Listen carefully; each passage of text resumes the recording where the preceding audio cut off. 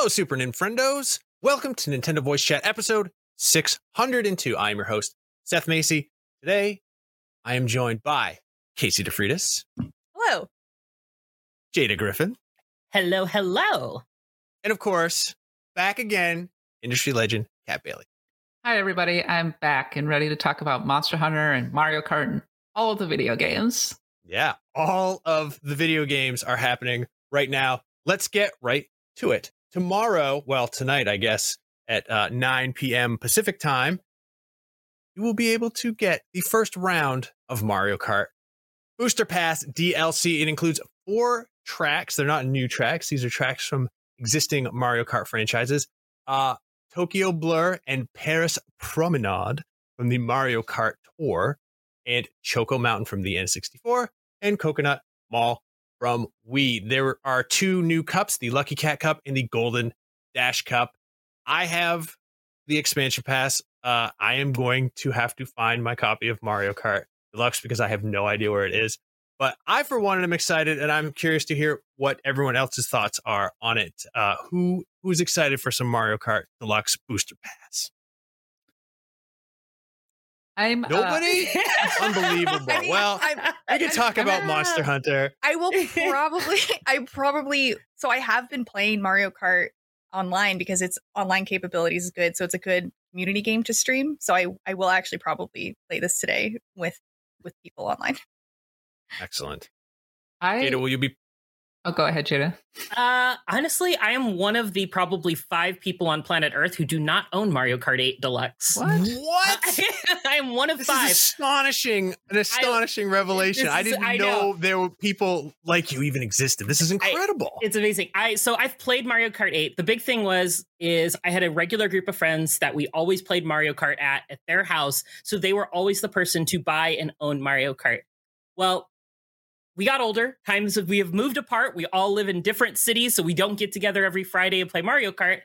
And we don't even get together, and they don't have as much time to play online. So it's like, I really only enjoy playing Mario Kart when I'm playing with friends. And I just haven't had as many friends that play Mario Kart regularly. So I was like, there's no point in me buying this game. I still bought Mario Party because I love playing the mini games, but I don't know, Mario Kart, it just wasn't ever a solo experience for me. Except back in the 64 days. That's when it was all in your house. You had to be there to play. Mm-hmm. But I love everything that's coming to Mario Kart. I'm a huge fan of Choco Mountain or Choco Mountain, however you want to prefer, right? Because that's 64 days for me. And Coconut Mall looks great. I love Mario Kart Wii. So I'm excited for everybody who is going to play it. Who knows? Maybe I'll find my way into a copy. I have the online expansion pass, so I get all the cups, but there you go. I just got to figure out when's the right time to jump back into Mario Kart 8. Just a weird thing to say. No time like the present. That's all I'm going to say. Kat, what are your thoughts on the upcoming Booster Pass? I was confusing Choco Mountain with a different course in Mario Kart 64. So I was like, I don't like that course. But actually, I think in hindsight, I probably do. My personal feelings about Mario Kart 8 is that I haven't played it in a while. We're more of a Smash Brothers household around here. But I think that since I get it free with the Switch Online expansion pass, I'll probably break out Mario Kart and play with my friends when they're over here. And it'll be a lot of fun to kind of jump back in. It's sort of holding me, I suppose, until Mario Kart 9 eventually is released. Mario Kart 8 is still a very fun game to this day. It's kind of funny that, and we were discussing about this when it was first announced after the Nintendo Direct. It was kind of funny that Mario Kart 8 just kept selling and selling and selling until there was like a 99.9999% attach rate. Jada being the only one who doesn't actually have Mario Kart 8 and ruin has a that Switch. 100%. Yeah. So it was funny that they didn't support it and seemingly were defiantly not supporting it until now, where they're like 48 new courses. Kapow. So I'm looking forward to picking up this game that came out 8 years ago. No, I'm with you on that as well. Like, I have the expansion pass, so I get this DLC automatically, which is why I'm like, I might as well play it. Have access to it. Yeah. I don't have any recollection of Coconut Mall, but I do remember Choco Mountain very fondly. So in fact, Coconut Mall is actually a pretty fun course, and the general reaction online has been pretty positive. Somebody somehow hacked this and managed to play it online already. So that's interesting. But initially, there was a lot of discussion about how the courses, they were saying don't look very good, or they were feeling like they were a noticeable downgrade from other courses in Mario Kart 8. Because they were porting a lot of them into the new game. But it seems like people are feeling much more positive now. They've actually been able to see courses like Coconut Mall in action. So positivity rating is going up, which I'm happy about because I like positivity. I'm a very positive person. I have strong memories about Coconut Mall, but I can't remember if there are negative or positive feelings. If they're there, I will discover when I replay today. I was going to say, shock the memory. And I'll immediately know whether I hate or love it. Are we? What's the first? What Double Dash courses are we getting? Are we getting any Double Dash in this pass? Have they announced those yet? Double Dash was my favorite. Yeah, Double Dash rules. Yeah, it's so funny because Double Dash wasn't.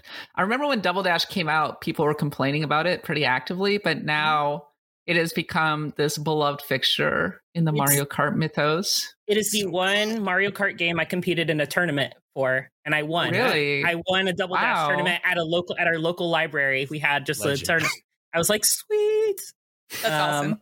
I was the driver. A pro gamer. I was the driver, and my buddy was the item user. So I just had to drive, and they handled the items like a pro.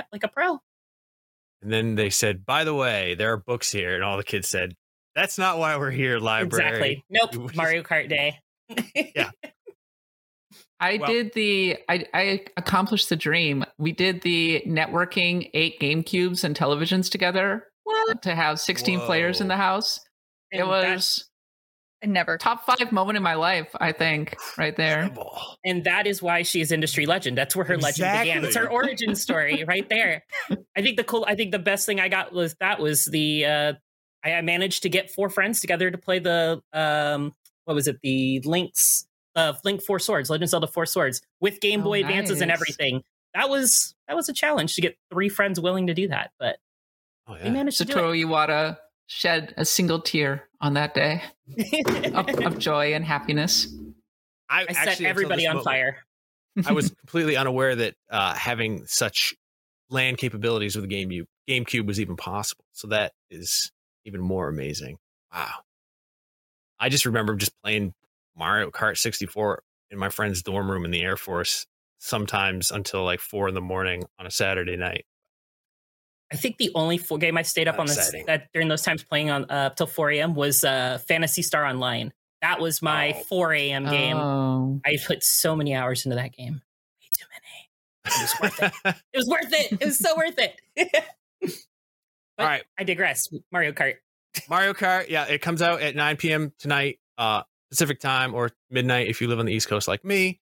I will obviously be playing it this weekend because I'm very excited. I just have to find my copy of Mario Kart. I'm kind of worried it's in the same location as our copy of Smash, which is to say nobody knows where that is.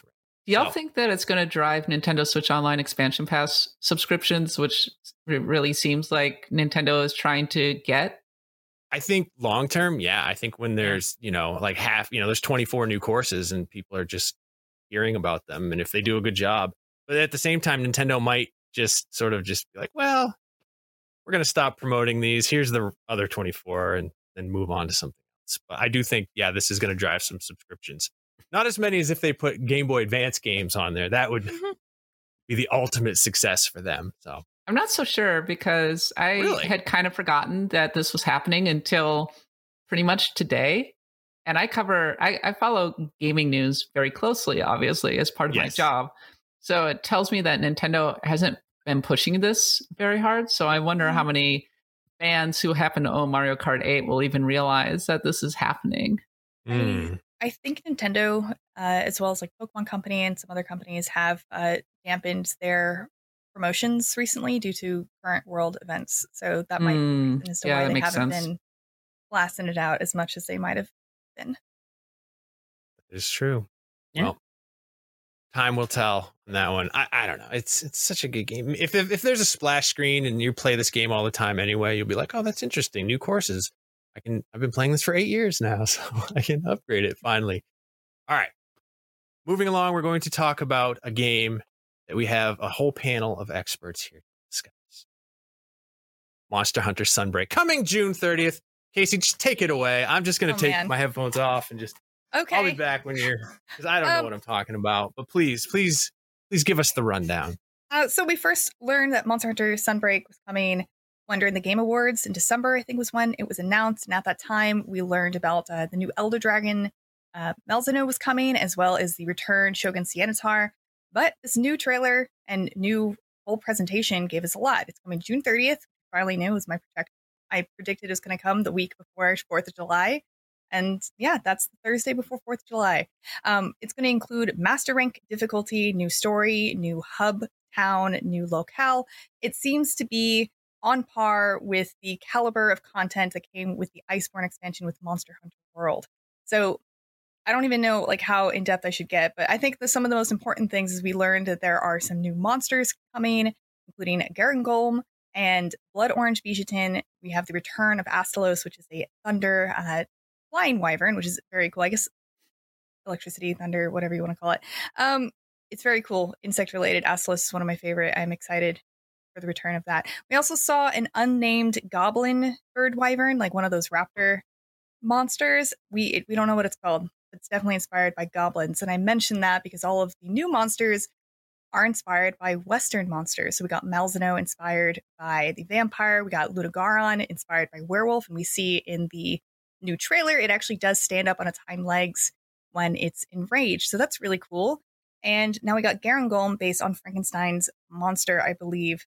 So you can just call it Frankenstein. Nobody. Frank?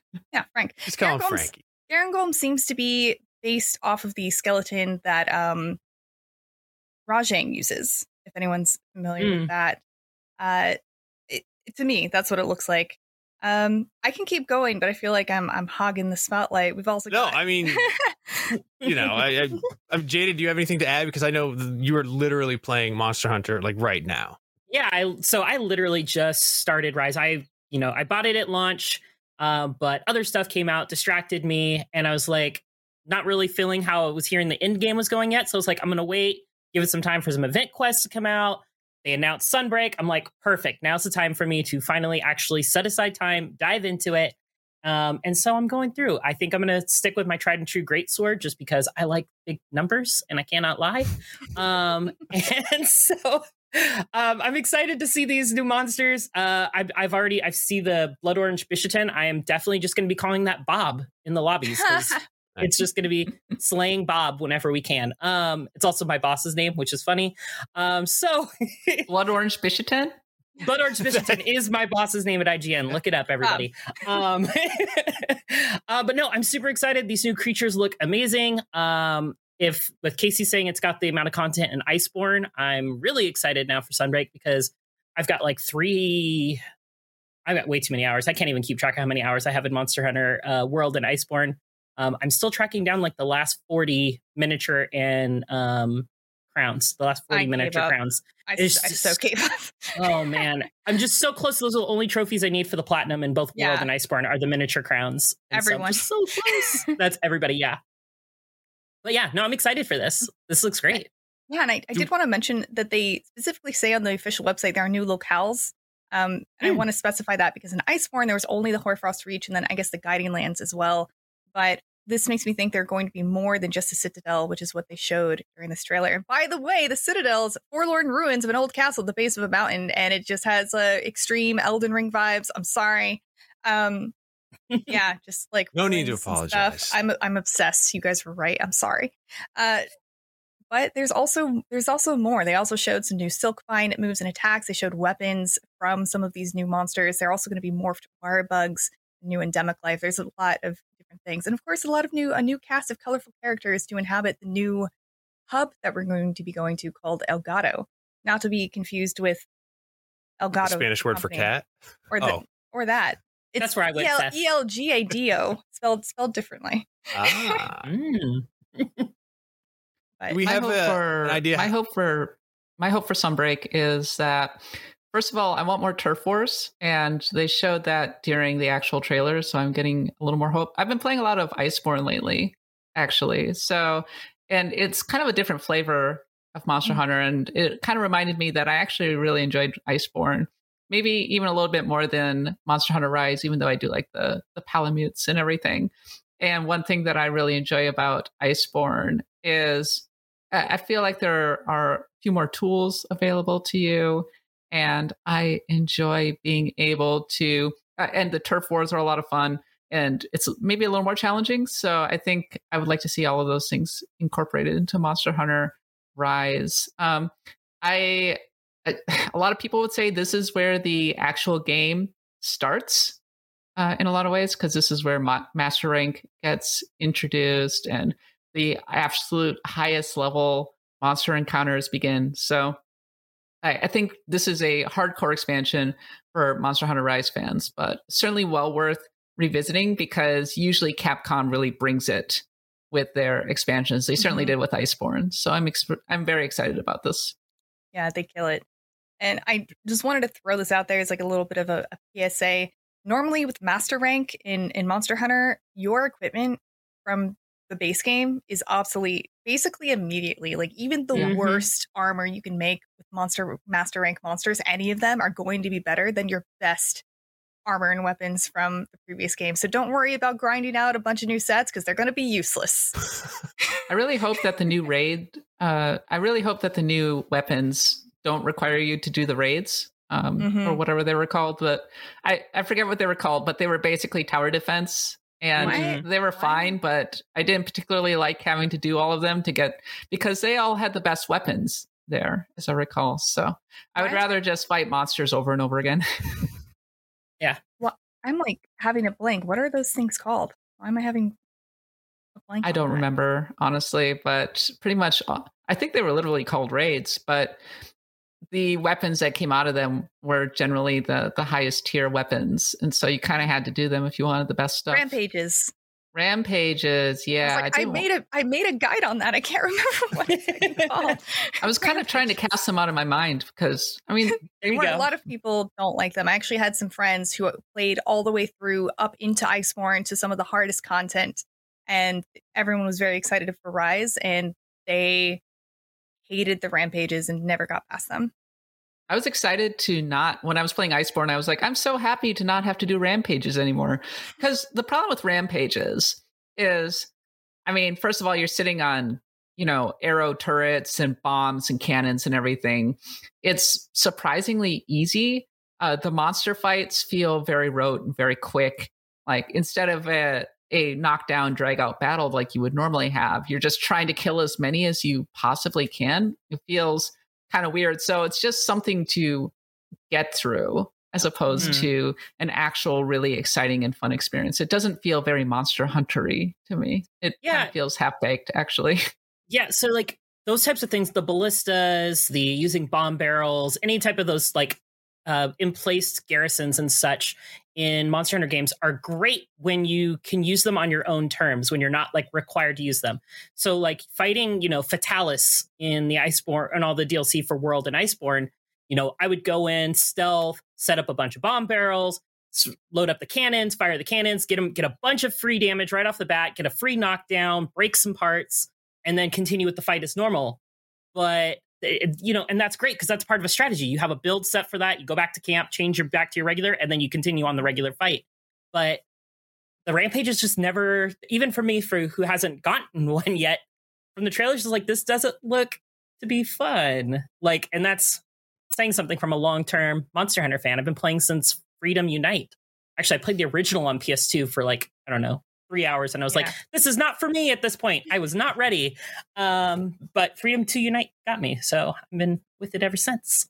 I definitely wouldn't have minded the Rampages if they were only story related content, I guess. Like make you do them like once or twice, and maybe you do them a few times for some certain materials. Like I know everyone hates the Zora Magdaros fight in Monster Hunter World, but you don't have to do it that many times to get what you need. And the Rampages, there are just so many reasons that you have to go back. You should go back and do them, like the Rampage weapons. And then you also get the tickets for a lot of other reasons as well. And you also need to do them to unlock the fights for the Apex monsters outside of the Rampage. So there's a lot of reasons why you have to go back and redo them. So And there's a lot of them that are story related. I'm just excited with Sunbreak coming that I will just be able to rock my basic armor, not worry about doing those, and get into the master rank and get the master rank gear and ignore all that stuff now. I think I made the right decision. It's funny because I couldn't remember, because I really like Monster Hunter Rise, and it was the first time that I was actually into it, and I couldn't remember what it was that made me fall off. And this talk about the rampages now has reminded me that's where I kind of lost my interest. And I know I probably should just push through it. So I apologize. You broke up a little bit there, Seth. I'm sorry. Oh, I did? Yeah. Oh, sorry about that. Yeah. Monster Hunter Rise was the first one that actually got me. So I'm going to say I'm going to try Sunbreak, but I'm not. I'm not going to lie to you all. I'm going to have you all back on when that comes out so we Thanks can for talk telling about the it. truth. I mean, I'll get it and I'll be like, yeah, and I'll be so excited to talk about it. And then I'll just. Seth, when I get to the rampages, I'll ping you and we can do them together and just enjoy misery together. We can just enjoy the misery together. All right. Just suffer together. You know what they say? Rampages love company. So, all right.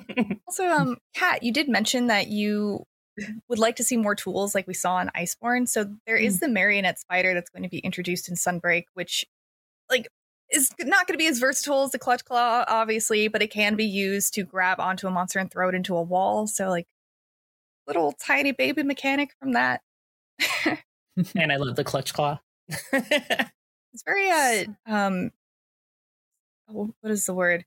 There was a lot of discourse around the clutch claw, I think, with people of whether they liked it or not. I think it was just such a powerful thing that you were forced to use it to get through the master rank content in Monster Hunter World. So I'm interested. I'm very excited. I'm glad I'm gonna have a reason to come back and have new monsters. Malzeno looks freaking cool. The layered armor that you get for the new Malzeno amiibos are rad as hell. It's very neat. I'm excited. And this comes out June 30th. And it is not a standalone. It does require the base game. Is that correct? Yes, it does. And it's also probably not a good introduction to Monster Hunter. This is only if you're into Monster Hunter. Well, you won't be able to start it until you reach the last story quest, which is the HR7 hub quest, Serpent Goddess of Thunder, which actually came out for Monster Hunter Rise after the base game was out. It came out as an update. Nice. Thus, now is a good time to start before it launches in June. Yeah, you just finish that HR7 hub quest and just call it quits and wait. Just like that. I should get back into it. It's a very fun game. I liked it so much more than I was expecting. And I don't know. I'm just the worst. It's really fun and fast paced and definitely a much easier transition into a Monster Hunter than there have ever been. I don't think anyone is ever going to stop saying that about any of the new Monster Hunters. It's always. But this time it's real. This time they mean it. I know that's what everybody said about the last one on PS4, and then it completely did not. I don't even think I got an hour on that one. Really? Yeah. I think the big thing with Monster Hunter is, as a series, and this kind of also applies to the Souls games, you kind of have to have somebody almost usher you into the series nowadays, because there's so much going on right off the bat that if you want to take full advantage of everything going on, you kind of have to have somebody explain okay, what's a blight? What does that mean? What is, what is a stun? How do I stun the monsters? What is it? The trick for that? Why do I need to break off parts?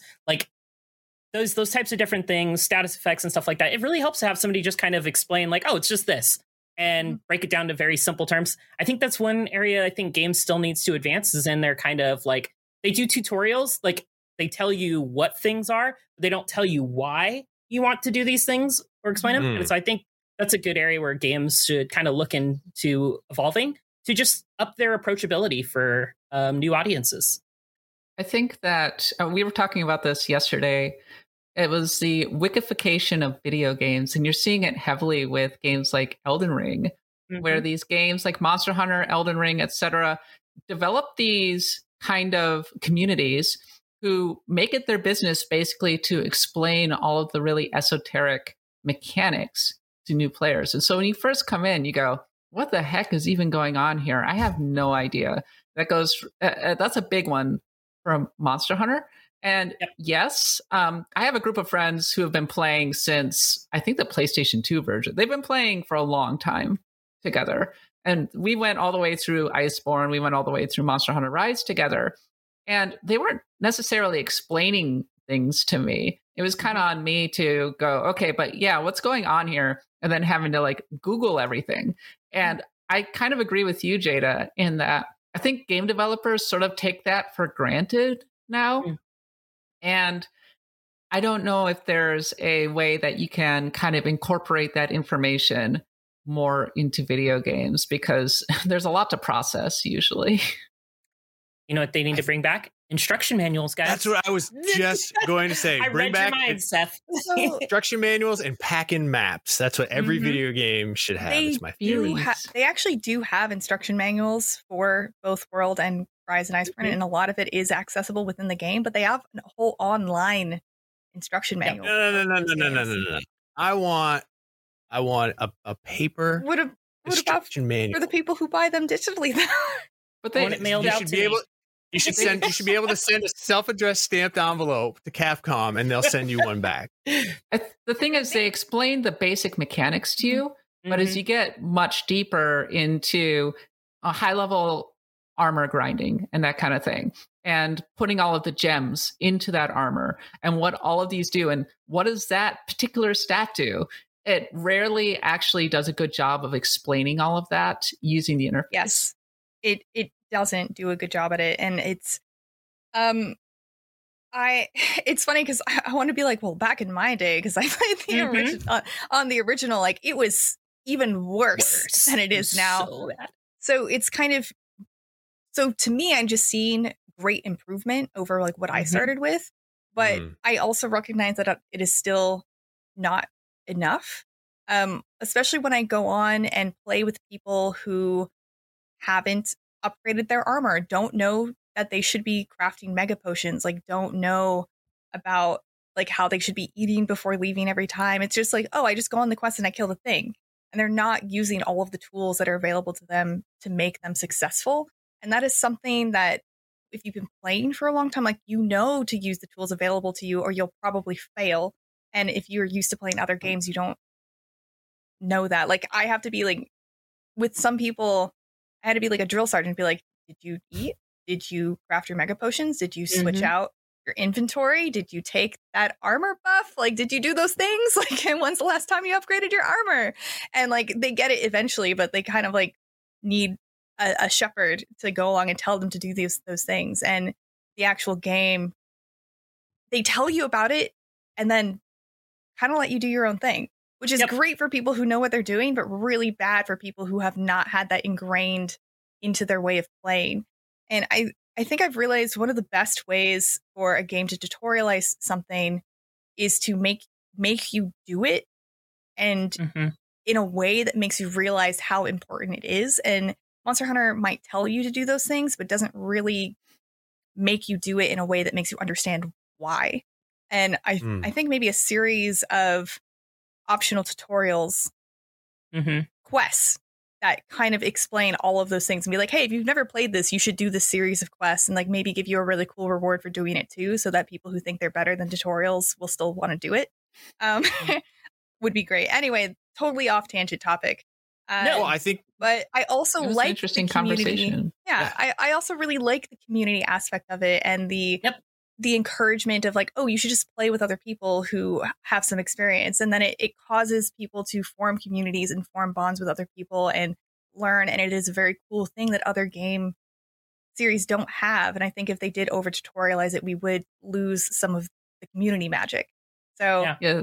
The funny thing is, like, you're talking about optional quest lines. It's not a bad idea to learn by doing. But at the same time, I'm very much checking my watch and going, yeah, get me through this. I want to get to the game proper. Yeah, I will Google it later. It's fine. I think one thing they could do for like even simplifying something as eating before a meal is instead of having to eat before you queue up, like you queue up, it takes you to the cafe or the restaurant with the palico that's cooking for you. And everybody selects their meal. After everybody's eaten, the mission starts. So like I think something even as simple as that could help streamline some of that process and remind people like, hey, you need to eat every time. Because they give you the option to just not, if you want to be hardcore and just not eat. Exactly. Yeah. Yeah. If you just want to have drinks and just get luck, and boost your drops, then there you go. Well, Casey, I think you identified a side hustle, and that's Monster Hunter Shepherd. And people could just pay you to show them how to play That the is game. actually a thing. Like people, Mhm. that is a job out there. Yeah. Whoa. Well, For other dang. games besides just Monster Hunter. But yeah, that is also a thing. No kidding. All right. Well, moving on from Monster Hunter, let's talk about another subject that we have a lot of experts in, and that is Pokemon. Global Wonder Station now available in Brilliant Diamond and Shining Pearl. It doesn't work like it doesn't, and like, you know what, Casey, would you please you wrote these notes and I don't know what any of this means, and I'm sorry. No, it's okay. So when we first got Brilliant Diamond and Shining Pearl back in November of 2021, the global trading station in the original Diamond and Pearl was not available and it was not ready to be open. This is not the global trading station, though. This is the Global Wonder Station, and it works very differently from the global trading station. So there's the GWS, which is the thing in Brilliant Diamond and Shining Pearl, and the GTS, which was in the original Diamond and Pearl, and also now in Pokemon Home. The GTS allows you to put up a Pokemon for trade and ask for specific Pokemon in return. So you can put up your Palkia and say, I want a Dialga, and then it will match you with someone who put up the same parameters and let you trade. Swipe right. Huh? Oh, Swipe Yes. right. The Global Wonder Station works like Wonder Trade, which was introduced in Pokemon X and Y, I believe, which you put up a random Yes. Pokemon, you get a random Pokemon in return. However, there is this kind of cool new extra mechanic that whenever you do it, you unlock points on the map. It is totally random. If you can see in this video, if you're watching the video, I put up a trade from the southeast of the United States, and it matched me with a random person who chose the point in the North Pole. You're not actually trading with people in these areas. You pick the point to trade from. But then if you trade with someone who chose that point to trade from, it puts that point on your map, which you'll see after this trade in a second. So you're saying you traded with Santa Claus. I traded with Santa Claus. I got a Ralts from Santa Claus for my starly named Aw. But I guess the ultimate goal is to do so many wonder trades that you have done it with all of the points on the map, which is a globe. And then you have just a bunch of Pokemon icons all over your globe, and it's cute. Can you set points in the ocean? No, so you don't choose the points. So if you're watching right now, the only point I have right now is of Ralts. But I think I do another trade after this in the video, and you can see. But it's set points that you choose from. Gotcha. Okay. Yeah. So right now my globe is empty except for that one point where I got the Ralts from. What else is new in the Pokemon world happening right now? Pokemon Home still isn't available, which is weird, and they still have not told us when it will be available. But also in other news, you have like a little bit less than 1 week left to go get Shaman's item through Mystery Gift in Pokemon Brilliant Diamond and Shining Pearl. You'll get Oak's letter. And by less than a week, I think it's until what's today's date? 17th. 17th. 17th. Happy St. Patty's Day to you. I don't remember the exact date, but you go to my wiki page and look at that, and you'll see the exact date. But you have about a week left, so you should go do that, or else you will not be able to get Shaman in Pokemon Brilliant Diamond and Shining Pearl. The process, so you can get the letter and hold on to it. You don't have to go and catch the Shaman. Like once you get the item, it's fine. But once you do, you have to go to Route 224, which is inside of Victory Road, that only opens up after you get the National Dex. To figure out how exactly to find it, because it's a pain in the butt, you can look at my wiki page on that by searching how to get Shaman on IGN.com. Looks like the last date is March 27th. Great. So you got 10 days. That. 10 days from now. All right, cool. Yes. And it's March 27th at 7 o'clock in the morning. So yeah, it's not really March 27th. It's like March 26th, which I think is the date I put on the wiki for that reason. So I'm not wrong. I'm protecting you. Yes. Good looking out. We also, Arceus is also now available in Pokemon Brilliant Diamond and Shining Pearl, but only if you already caught Arceus in Legends Arceus and have that save data in your game. go to your room and there will be an Azure Flute on the floor. You go to Spear Pillar and you can fight Arceus. And also Darkrai will be available between the new moons in April. So between April 1st and April 30th, you can get the member card through Mystery Grift in Pokemon Brilliant Diamond and Shining Pearl. And then you'll be able to get Darkrai, but only after getting the National Dex and going through Cresselia's quest line and catching Cresselia as well. That's all really the news in the world of Pokemon. They really want us to jump through hoops for these Pokemon. I remember back in the day, the older ones just like, hey, there's a mystery gift. Just go to your mystery gift option on your game, and here's your free Pokemon. Simple as that. Or go to a GameStop, take your 3DS into a GameStop, mystery gift. There's your free Pokemon. I'm glad I don't have to go to a GameStop anymore after working there for like 10 years. Also, actually, if you want to get a special Hisui and Growlithe and some free Pokeballs, you can go to your GameStop right now with Pokemon Legends Arceus. Well, there you go. A long time ago, back in the days of Ruby and Sapphire, you could get a special ticket that would take you to an island where you would have to fight Deoxys. So it wasn't just downloaded straight into your game. So they've always kind of done you have to go do the thing to actually get the Pokemon. Yeah, in the original Diamond and Pearl, they were the same quests, like more or less, with the same kind of items. So they're just being faithful. I think to get the items in Diamond and Pearl, I don't remember. I'm just not going to say anything. I don't remember how you actually got the items. I don't remember if it was an online thing. I think you had to go to a specific place to get them, though, but I don't remember. So don't quote me. I don't think I'm ever going to get Arceus because I've decided to bounce off Pokemon Legends. Like I had a good time. I managed to roll the credits. I did some of the post-game stuff. I got to a fairly challenging battle and managed to get through the first part of it. And then I got to the second part and died. And I was like, oh, I think I'm good. I don't think I need to finish this off. And that is it for me in Pokemon Legends Arceus. It was a fun 30 hours. So. Nice. Wow, that's a good way to spend 30 hours. But that brings us... I had a good time. People seem very tied up with Pokemon Legends Arceus, so they're like, if Pokemon Gen 9 isn't like Pokemon Legends Arceus, I'm going to be so mad. I'm like, why? It's fine. It's okay. I mean, but to be fair, a lot of people were just going to be mad anyway. That's true. That's true. I hope they incorporate the catching mechanic. That's about it. But the battle system ultimately kind of bored me in Legends Arceus. I much prefer the classic Pokemon battle system. So I just hope they bring the system of being able to swap your moves at any time, not having to go to a specific trainer to like, I want to relearn Flamethrower or I want to relearn Slash or whatever. Yeah. I do like those quality of life improvements. Yes. And I also look forward to Pokemon Home compatibility coming out because I think that might actually get me to play more Legends Arceus again, because once I can start swapping Pokemon out of Legends Arceus, that will be a really good impetus to actually be playing it, because it's a really great way, for example, to get shinies, as we were kind of learning when we were talking to Joe a couple weeks ago. Mm-hmm. Nice. That brings us to the next segment, which is what we've been playing. And we're not actually going to hit this segment very hard because it looks like it's a whole lot of Nintendo. And me personally, I've been playing Gran Turismo, and I'm sorry, I just love Gran Turismo a whole heck of a lot.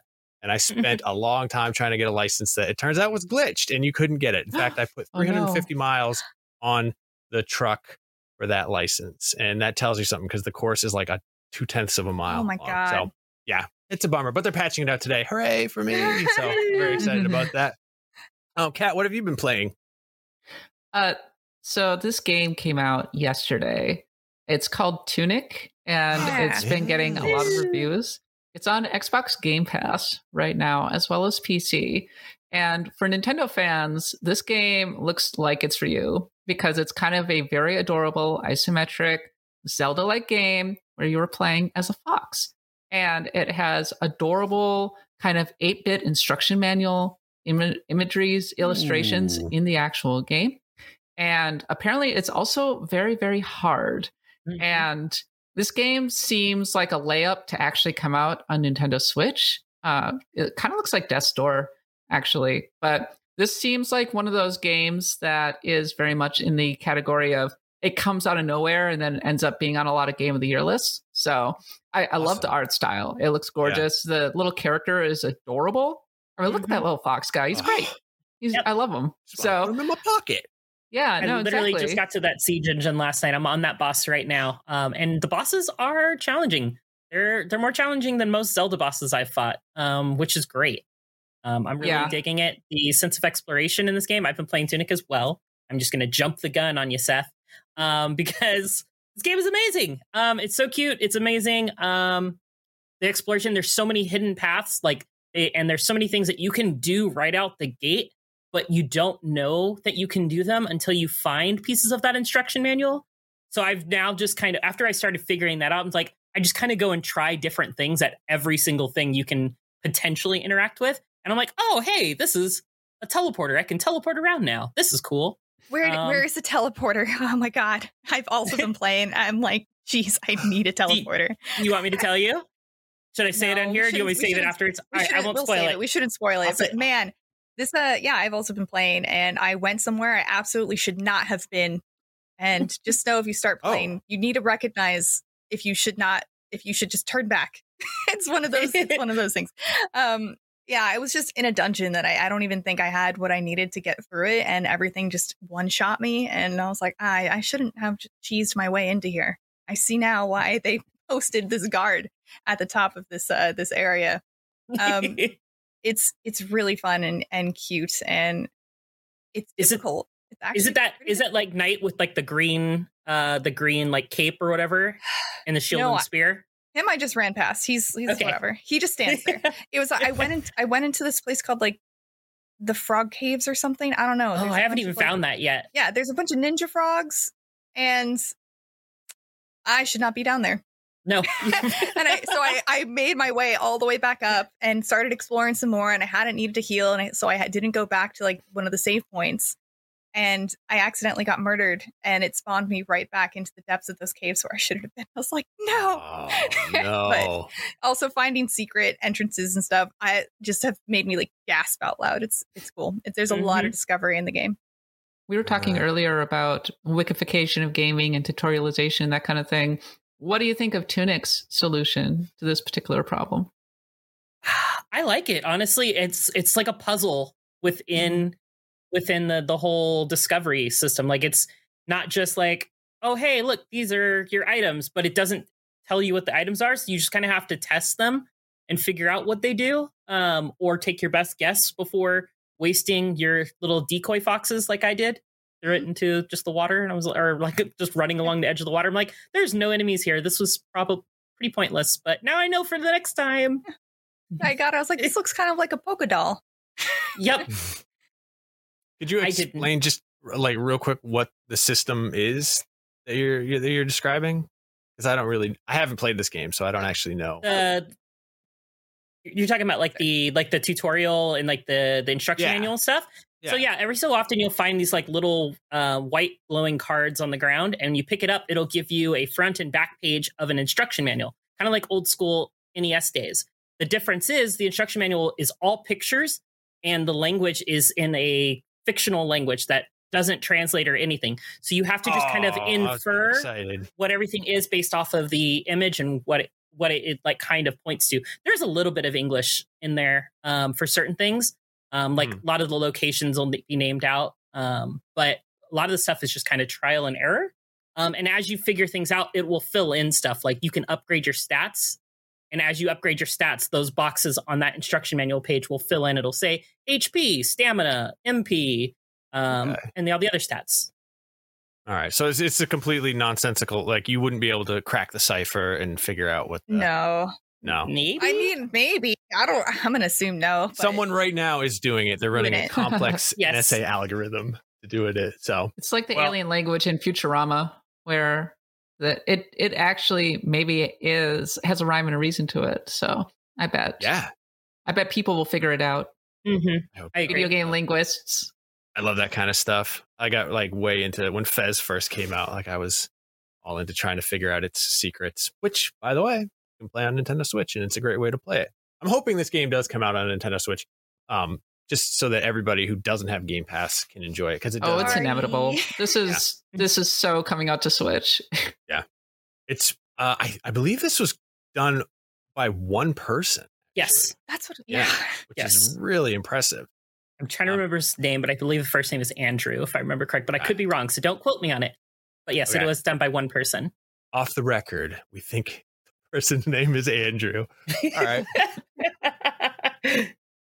That is what we've been playing for this week. No Nintendo stuff. Sorry, everybody. I know that I said I was going to play Triangle Strategy and get real into it, but it's too much talking for me, and I'm sorry. I know you have to get to chapter 4, then it gets real good, but it's. I'm sorry. It I have to feels like it's a apologize crime for against God to play anything but Elden Ring right now. Sorry. Well, that Gran Turismo pulled me from Elden Ring. The challenge there is also frustrating. It's so satisfying when you finally cross the finish line and get that gold medal. Nice thing is the Switch can be a kind of a chaser. It can be kind of like, oh, I need to take a break from GT7 or Elden Ring or It's a wonderful palate Horizon. cleanser. Wonderful palate cleanser. That is actually, yeah, I played the Kirby demo after playing just like hours and hours of Elden Ring, and I was like, this feels like so wonderful. It is so sweet and charming. It is, yeah. It was a nice, wonderful little palate cleanser from that. So we are going to do Question Block. I put Question Block out on Twitter and Facebook in a rare double Question Block ask, because originally we were just going to answer Question Block questions, and then stuff happened. And so now we had to kind of tone it down a little bit. Sorry, it's but my fault. No, it's not. No, Casey, like, it is awesome, that everybody loves to talk about Monster Hunter. Nobody loves talking about Monster Hunter more than people who are into Monster Hunter. And so they're so happy and so excited when Monster Hunter is spoken It's a with. great game. One of the best. It's a very good game, and it has a very good fan base around it. But now we're going to take some questions. So first off, I wanted to ask this one from Matt Barrett on Facebook, because today is March 17th. It's St. Patrick's Day. Oh. Matt Barrett asks, would Link be Irish in the real world? Green seems to be his favorite color. Fairies and elves also make me think of Anglo-Saxon mythology, which isn't Irish. That's actually, but anyway, and he also wears a tunic. As we all know, if you've ever been to Ireland, everyone is just wearing a tunic. So that's all they I wear. want to ask. Yep, that's all they wear in Ireland. So what do we think? Do we think that Link would be Irish in the real world? This is an important question. What a specific question. Yeah, I like it. I always angled on. He's got that kind of Celtic look to him, I suppose. That's what I was going to go. It's like Celtic was always my initial bet, was Celtic.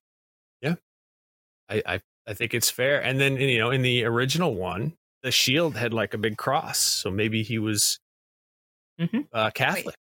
A lot of Catholics in Ireland. So But there we go. I don't want to get into the history of all that. So The answer is yes. Definitively, canonically, Link is Irish. Hyrule is Irish. Wind Waker takes place actually in the channel between Ireland and the rest of the British Isles. So there we go. We solved that one. And happy St. Patrick's Day to Kat, the only member of the cast today who's actually wearing green. I have a large portion of my bloodline is Irish, so I feel obligated. Yeah, I actually do as well, and I just forget every year. I totally forgot. Also a little bit Irish. My husband's last name is Sullivan, so quite Irish. Old Sully. Sully. Yeah, I was going to wear green, but my camera actually was freaking out with the red background and the green shirt and couldn't figure out how to color balance it, so I changed. Oh. I wanted to show my love for I'm- Mario Strikers, so I had to wear my Mario Strikers like the first time I get to be back on NVC in months. So Yeah, that is a legitimately awesome shirt. Or I guess what do they call a it? jersey. Jersey? Oh, a jersey. jersey. I thought there was a different name, like a sweater. Now this is like it's like a jersey like you would wear like a soccer jersey. It's like a legit soccer jersey. It's a kit. It's very cool. It's a soccer kit, that's it. There it is. That's it. That's what it is. Excellent. All right.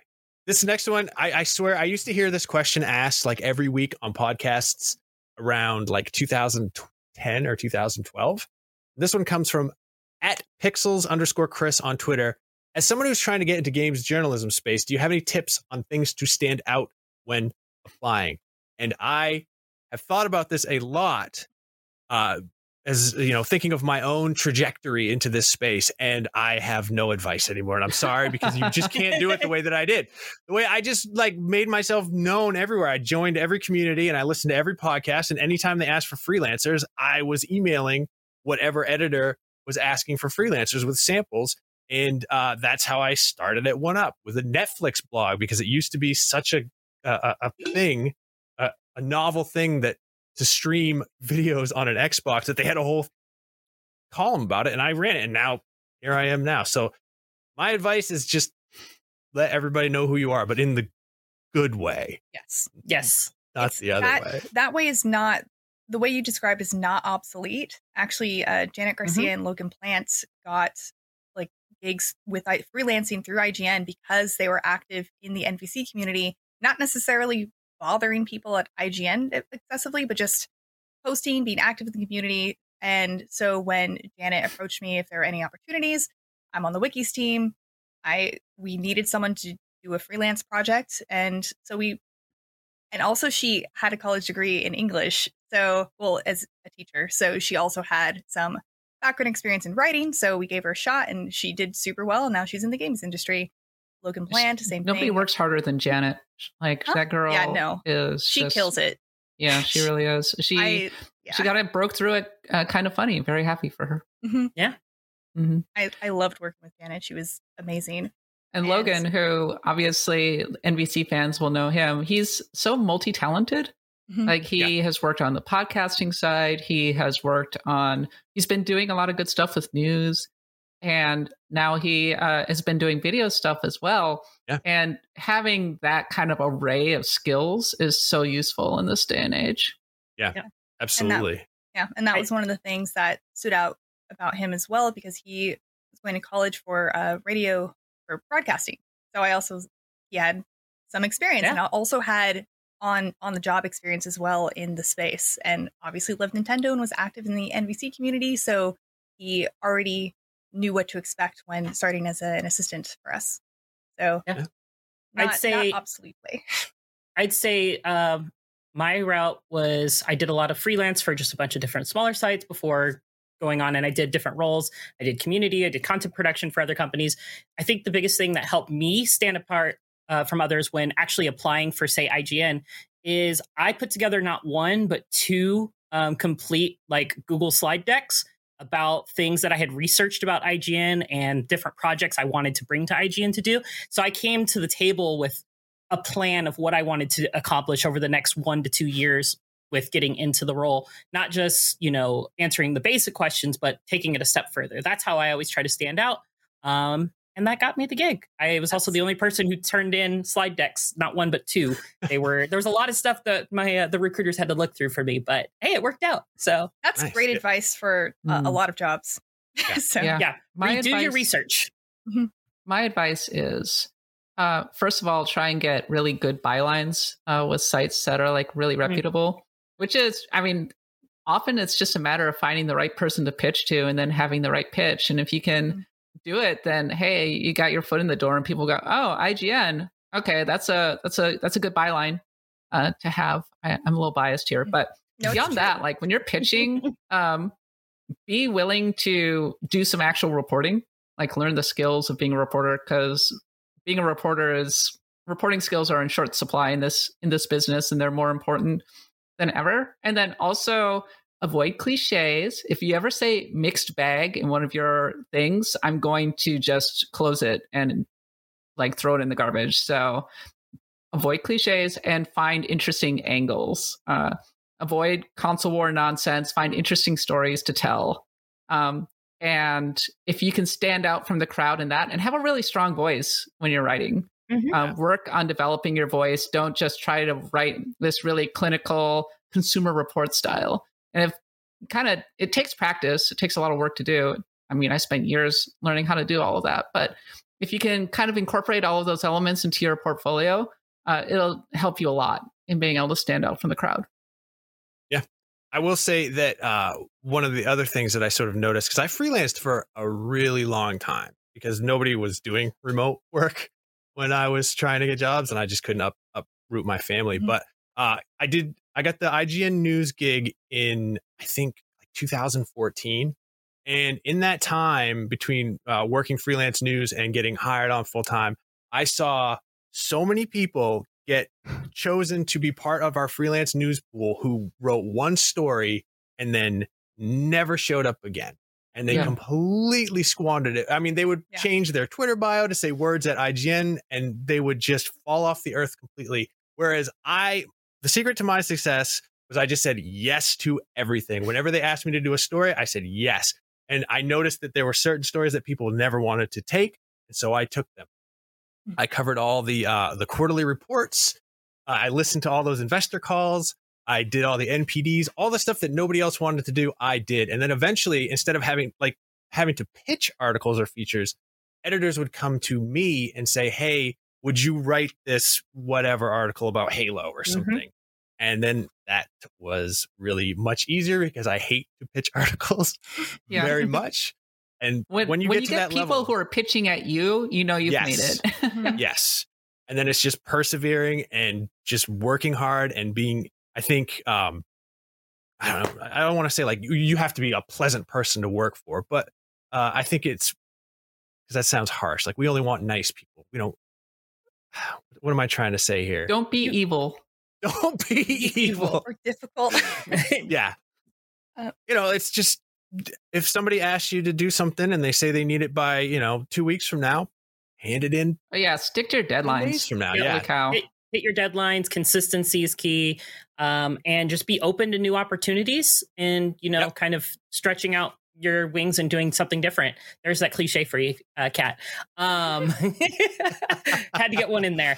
I think like my first reviews were all Dynasty Warriors games. Like I did Dynasty Warriors, Samurai Warriors. Like those were like, that's what I started reviewing, and so I kind of found my voice in doing that, and then I started to get to review bigger and better things. So Yeah.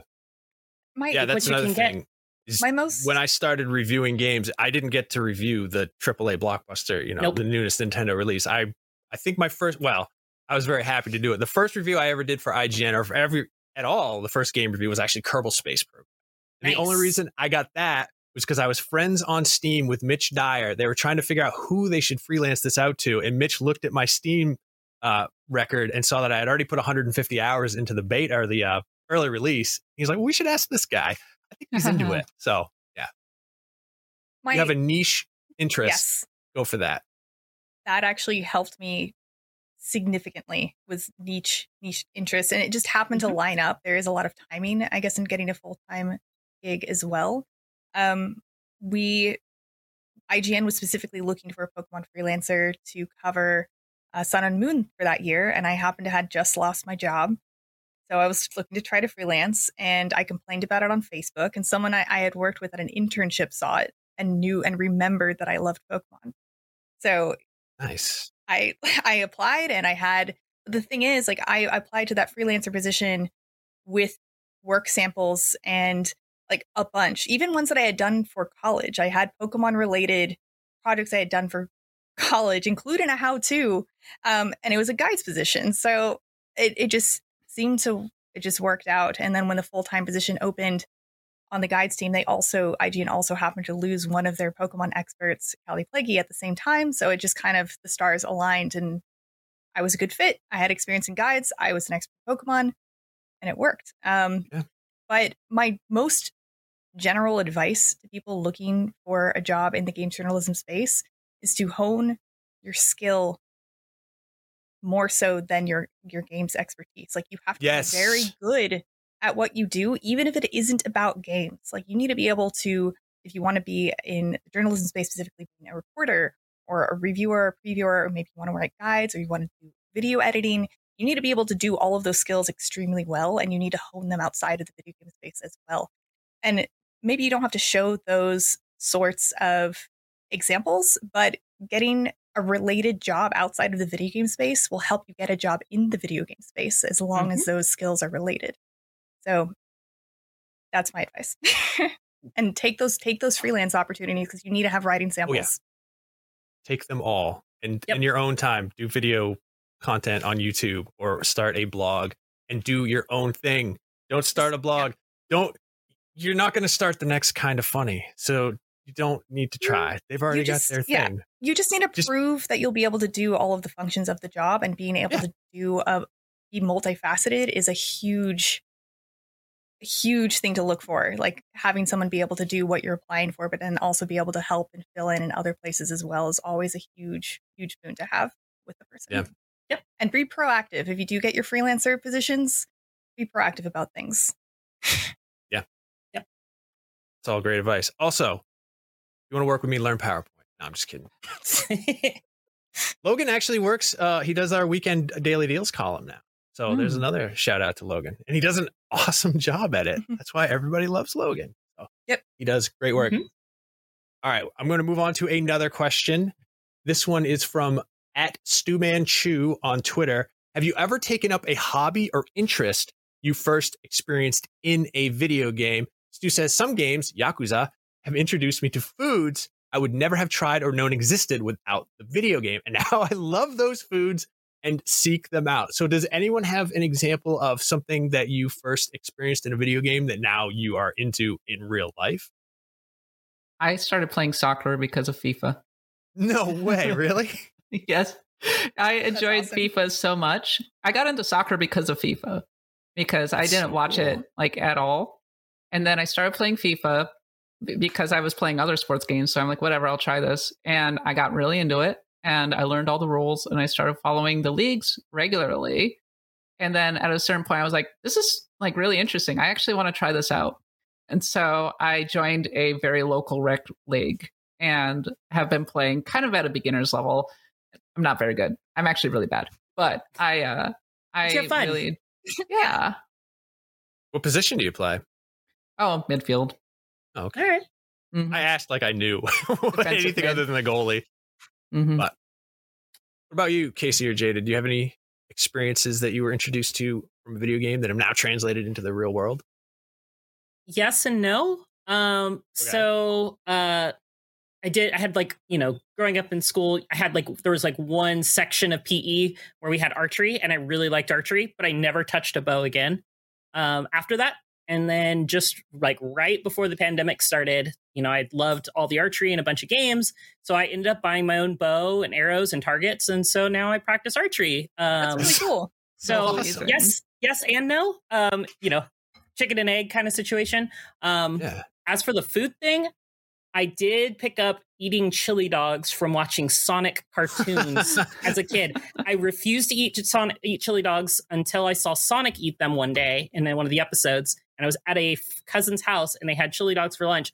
And I was like, yeah, I'll try chili dogs. Like, and my parents were just stunned because like 6-year-old me never wanted to touch chili. And then from this day on, I love chili dogs. So thank you, Sonic. They are a Looking for delicious. big chili dog. Nice. Oh, never mind. I thought I had it handy by. I was going to show it off. I have the that energy drink that tastes like chili dogs. Is it Oh. terrible? I haven't tried it yet. I'm too, You have too to do it afraid. live. Everyone wants me to lick a Switch cartridge too, and I'm probably No. going to do neither one of those things. But, Casey, do you have any example of something that you discovered from video games? Yeah. So kind of. I don't know if I would call it a hobby, but there was a surface level interest that I had in middle school because I noticed after playing Pokemon and playing Lost Kingdoms and watching Digimon, like there's a trend of nine-tailed foxes. And I was like, this is weird. Why is everyone copying each other? This is so strange. So I like Googled it and it's based off of I guess the like Japanese folklore of Kitsune. And I just started researching the hell out of it. I thought this creature was super cool. I actually found a very rare book from the 60s at like my local library and read it. And it was just an old book that was translated in Japanese all about different like folklores of it. And I did a project about it for social studies in the 7th grade. Like basically it just gave me an excuse to draw a bunch of foxes, but like whatever. But yeah, I guess I'm not like, I don't like do any more research. I just like got interested in the topic because of seeing a pattern in video games. But I don't know if you would consider like collecting a hobby, but I didn't. Yeah. Yes, of experience that. course. I didn't. Oh, I yeah. didn't That's a hobby. I guess Sure. I Collects guess I stamps, experienced yeah. that in Pokemon, but I'm not like. I mean, I've got like I don't 2 know. binders full of Pokemon cards. So, I mean, that's Yeah. that's a hobby on its own. So They're now worth $20 billion thanks to I've got the some good bubble. ones. Yeah. Ooh. Maybe Very next time I'll cool. show them off. Yeah. No. Yeah, collecting is absolutely a hobby. I am one of the world's foremost collecting hobbyists because I just collect Well, I know it's a hobby, Everything. but I don't know if that would be considered something you first experienced in a video game that made you want to start collecting. Sure. Like I'm collecting because I like the video game, not necessarily because I collect things in the game. But yeah, and if I hadn't already tasted Dango, I would have made some already because of Monster Hunter Rise, just to know. I actually bought the ingredients to make it, and I just haven't brought myself to. Wait, what is this? Dango from Monster Hunter Rise. It's the only food that anyone eats in that town. But what is it? You can make this at home? It's not like a made up. Yeah. It's a real Japanese street food. Oh. It's like a sweet for the most part. It's like a sweets type of treat, right? You can do sweets or savory. I think the one that was the most common one that I found on the streets was just plain Dango, which is it's like a rice ball, which is why like mochi is the sweet version, but Dango is a little bit different and is usually prepared with like a thick soy based sauce. Kat, do you know? Can you correct me if I'm wrong about any of this? No. Okay, but anyway, it's prepared on a skewer, and it's a lot of times it's prepared on a grill, I believe. If I'm wrong about this, please apologize. I'm sorry, I haven't been to Japan in a while. But nobody has, so that's okay. They do have sweet varieties as well, and I think around the cherry blossom festivals, they have one which is a pink, green, and white. Mm-hmm. Yeah, I actually have a recipe for one in my Final Fantasy 14 cookbook that I've been dying to make. I just haven't gotten around to do it because I have to actually go to specific stores to get the very specific materials. It's not something I could order from like Amazon or something. I have to go get very specific flours and get the other material. I was in San Francisco to pick up my stuff from my old apartment in September, and I specifically went to a store to buy the flour that I needed. Yep. So and take it back to Florida with me. That's awesome. I think my answer would definitely be I like cars a lot, and I didn't really have that much interest in cars until I started playing the original Gran Turismo on PlayStation 1, and it sort of opened my eyes up to I grew up in rural Maine, so the only kind of vehicles anyone talked about were like four-wheelers or trucks. And yes, I own a truck. That's what I do and who I am. But I also have an appreciation for cars that are beyond like what I grew up around. So it opened my eyes to the world of like, high-speed racing cars from Japan, from Europe, from South Korea, in the United States. And now I'm really into cars, and my son's really into cars, and it's a very nice and fun thing. And I have to thank Gran Turismo 1 for making me interested in all those beautiful 85 polygon automobile models from the day. So there it is. Cool. We have time for one more question. This is from Hayden Fortunata. And Hayden throws a little dig at me. I know Seth is an old man. That is true. Who has seen every console launch just playing around. That is also true. That is not true because I was not around when the Fairchild F or the Magnavox Odyssey were launched. Thank you very much. And I missed the Atari VCS by a few months in 1977. But what is your favorite console launch of all time? No question, Super Nintendo. Nintendo's hype machine was never more finely tuned than it was around the launch of the Super Nintendo. They dropped little hints in Nintendo Power that became, a page, which became a 2-page spread, which became this poster that I have hanging over here that you can't see. The Super Nintendo was the most anticipated video game event of my entire life. I bring it, Casey. What was your most favorite console launch of all time? It doesn't have to be a Nintendo. It can be anything. Yeah. My favorite console launch is Nintendo, though. My favorite console launch is definitely the Wii. It is the first console launch I had where I was in high school, so I had a lot more autonomy than any of the other previous console launches. So, and I had friends who were just as hyped about it as me. So I remember getting my grandma to pick me up and take me to GameStop really early when the pre-orders opened so I could skip school and pre-order a Wii instead. And I didn't tell my parents about it. And I went to that release with a group of friends, was able to go back home with them, and just it was a more shared autonomous experience. And there was so much hype around it. And it was very different compared to the previous console launches for me, where I was like, hey, parents, this thing is coming out. Do you think maybe I could get it eventually? So it was just an awesome experience. I mentioned this before, but my Wii and the TV to play the Wii on were my Sweet 16 presents. That's So, so cool. also That's awesome. instead Jada, of what a about party you? or anything.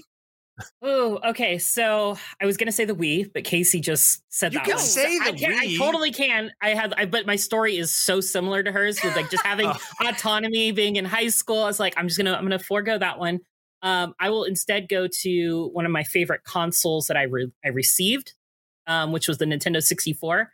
My parents got it for us for Christmas the year it launched, and I woke up early, ran out to the living room because my parents had this big thing. Don't go out to the tree on Christmas morning. Wait for us. So I went out to the living room. I was in there. My parents heard me in the living room and they freaked out. They got up, ran, brought me out of the living room into the living room the family room with the tree. We opened presents, 64 box. Short to the story, so I don't take up too much time. Me and my little brother opened the box. Sweaters, just clothes and that's so sweaters. messed up. Why? And we freaked out. We were so happy, excited before we saw the clothes. And then we finished opening everything else. We're just the most sad and downtrodden looking kids on Christmas morning. They take us into the living room. The 64 was literally plugged in, hooked up, and to the TV in front of us. Nice. We both missed it. It had Wave Racer sitting inside the console, waiting for us to play Christmas morning. And I was just like, I can't believe I missed that. But yeah, it was a bait and switch, but it was a wonderful, wonderful console memory for me. That's good. I'm glad it turned out. Okay. Yeah, I was like, no emotional trauma, Jane. I don't. Kat, trust what's your boxes. favorite console launch of all time? I'll say mine in a second. I just want to say that the Nintendo 64 launch was my second favorite because the hype around that thing was just out of control. That was the Tickle Me Elmo Christmas as well. Oh, yeah. And you could not find an N64 anywhere. Mario 64 looked absolutely amazing. I totally didn't get an N64 for Christmas. I got a VCR. Aw. But wow. oh no, boo-hoo. But I really wanted that N64 so badly. But I'm going to just say the best console launch of all time, which is 9999. Okay. Of the Sega Dreamcast, which arguably had one of the greatest launch lineups of all time. It had Crazy Taxi, Soul Calibur came out, so many amazing games on the Dreamcast. And if you bought in on the Dreamcast, yes, it was very short-lived, but so many outstanding games came out of it. But more than that, it was kind of the end of an era in so many ways in terms of that specific period of games. And I think a lot of people look back very fondly on the Dreamcast for that reason. It was the last explosion of wonder and creativity from Sega, and 9999 so embodied that. And it's just very catchy. And then meanwhile, the PlayStation released Final Fantasy VIII in response. And I happen to think that Final Fantasy VIII is one of the best Final Fantasy games. Don't at me. So it was just a great game. It was a great time all around to be a gamer. But I did not get a Dreamcast at launch. So, but my friends did. And I played those games and they were great. Excellent. There it is. Those are our extended question block. That is all the time we have for on this week's NVC. So you can follow us on Twitter at NVC Podcast. Submit your questions on the NVC Facebook group for next time. I want to thank Casey and Jada for joining us this week. Much appreciated. I also want to thank Red on the ones and twos. And most of all, thanks to you for hanging out with us. Remember, NVC is the only place where you can Get the thing. The thing. get the thing.